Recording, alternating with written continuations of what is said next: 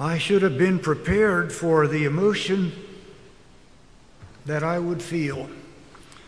Coming back into this beautiful sanctuary, opening hymnals, singing with you, hearing our choir, overwhelmed by this floral arrangement.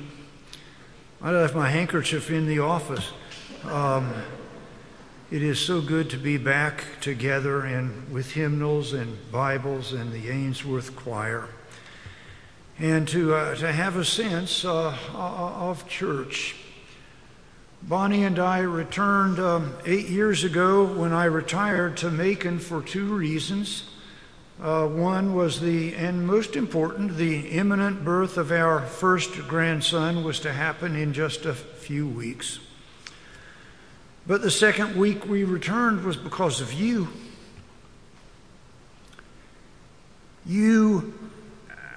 We spent 12 years with you, and you loved us and wrapped your arms around us from day one. And we love you, and we know you. And we know who you are, and we know who we are, and who we, church, can be. And some of you have reordered your lives as well because of the transformative power of God through this church. And I just invite you to remember today why it is that you're here and who it was that loved you into this church. To serve with Tommy and Marcus, man, this is going to be fun. We've already rescued each other 3 times this morning. Tommy and Marcus are leaders who are respected across this annual conference. We have been friends for decades, but never have had the chance to serve together. This is going to be so much fun. And if we contradict each other from time to time in the pulpit, well, I guess that's all right too. But this is going to be a joyful and interesting adventure. Allow me to take a moment to dispel a notion that I have heard expressed on more than one occasion in this church. And when it is expressed to me, people will lower their voices and wring their hands and use tones that are usually reserved for a hospice wing. Preacher, I think our church is near death. Preacher, I don't think we're going to make it much longer. Well, let me tell you, I've been in ministry 36 years, and I think I know what an ecclesiastical death rattle sounds like, and you don't have it. You are not anywhere near death. I'm saying that to those of you who are afraid it's time to pull the plug. There is so much life here. We've had some tough years together. It may have started 26 years ago when I was appointed. But the heart of the gospel is beaten real strongly here. And I'm glad to be a part of it with Tommy and Marcus and you. Let me address a second notion in a little more detail. It may not have occurred to you that preachers sometimes when they get together, they talk about churches. Did you know that? Well, it's true. And if you think about it a little bit, that shouldn't surprise you, because lay people, when you get together, you talk about preachers. Fair is fair. You talk about us, we talk about you. Well, what I've heard from other preachers, particularly over the last few years, is Mulberry is a really hard place to serve. It always pains me to hear some other preacher say that. It baffles me. It angers me. I have argued with preachers about it. I've gotten defensive. They're talking about us. But lately I've sort of been thinking about this in a different way, and I think if I hear it again, I'm going to have this response. Well, what church isn't hard? Every church is a hard church to serve. There is no such thing as an easy church. That's what I'd like to tell them. What exactly would an easy church look like? I mean, it'd get pretty boring to be standing around singing "Blessed be the tie that binds" week after week after week. I've never served an easy church, never. I wouldn't want to serve an easy church. I wouldn't have the nerve to ask a bishop, "Would you please send me to an easy church?" Would you want a preacher who asked for an easy church? I don't think so. I take it back. I have served one easy church. It was Shiloh United Methodist Church, Shiloh, Georgia, up in the upper reaches of Harris County, just across the Pine Mountain from Roosevelt's little White House. Shiloh United Methodist on a good Sunday had 10 people. They were, most of them, related to each other. There was no Sunday school, there was no administrative board, there were no meetings, there was no pledge campaign, there was no strife. The church had this character of an impenetrable shroud of apathy. One Sunday I arrived at the church. They met at 6 p.m. I was the only one who came. Nobody was there. They hadn't told me in seminary what to do when nobody came to church at the appointed hour.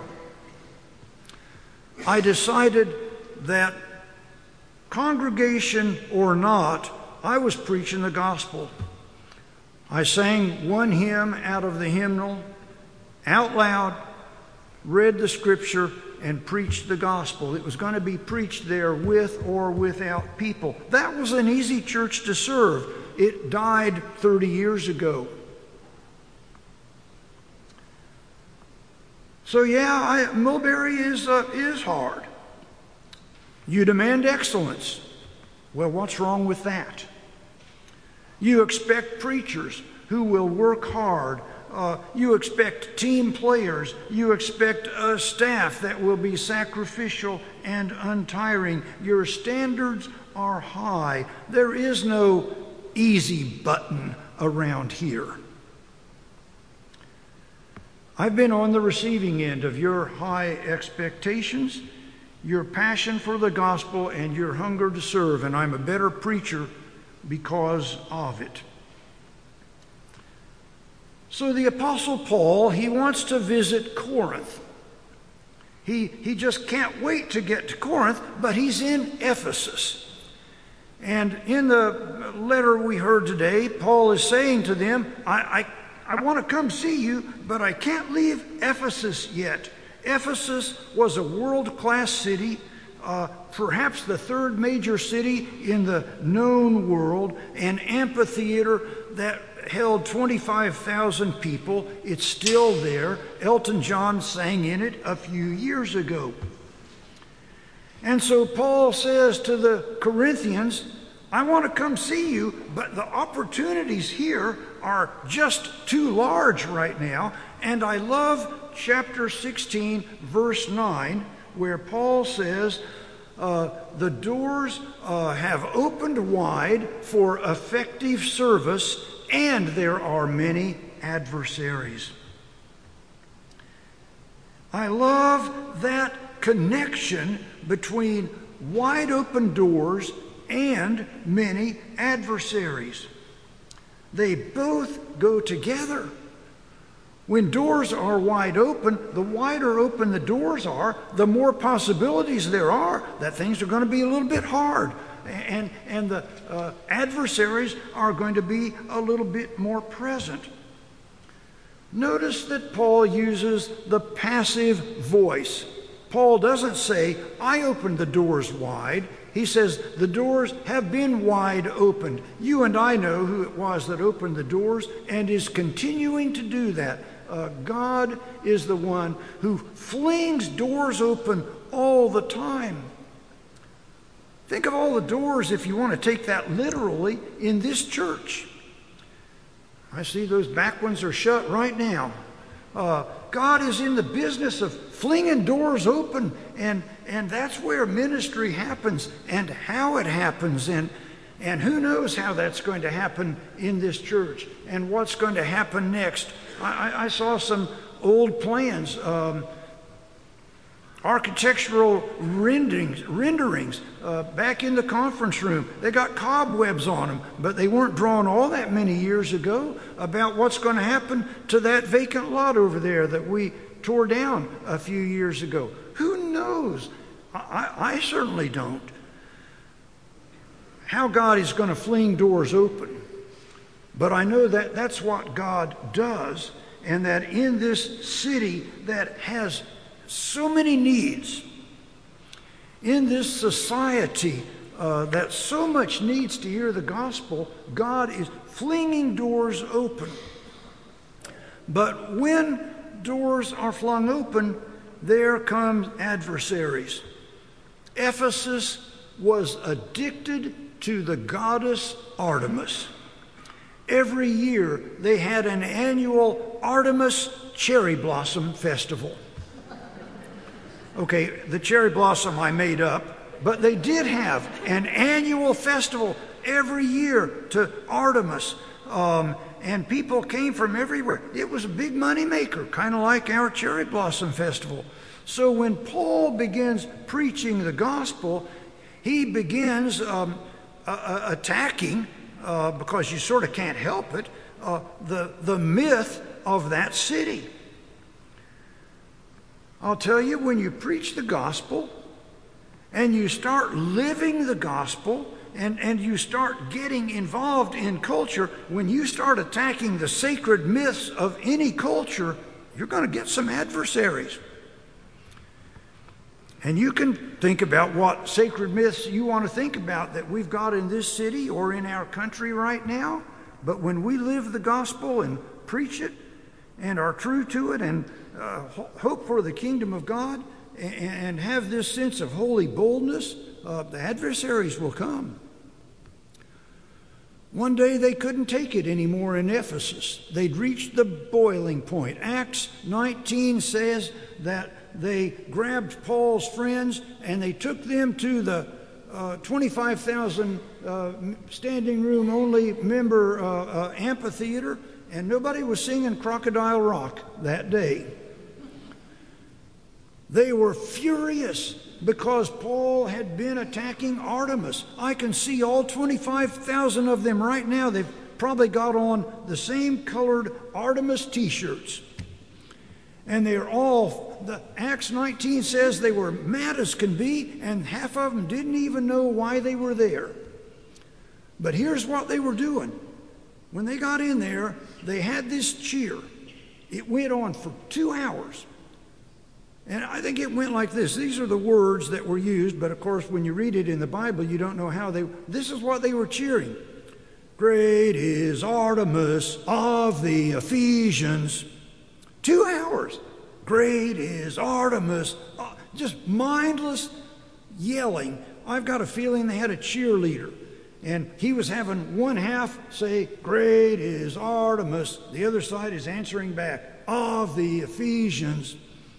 They wanted to tear Paul and his friends limb from limb because they were preaching the gospel and living the gospel, and the gospel didn't include some idol named Artemis. I'm not looking for adversaries.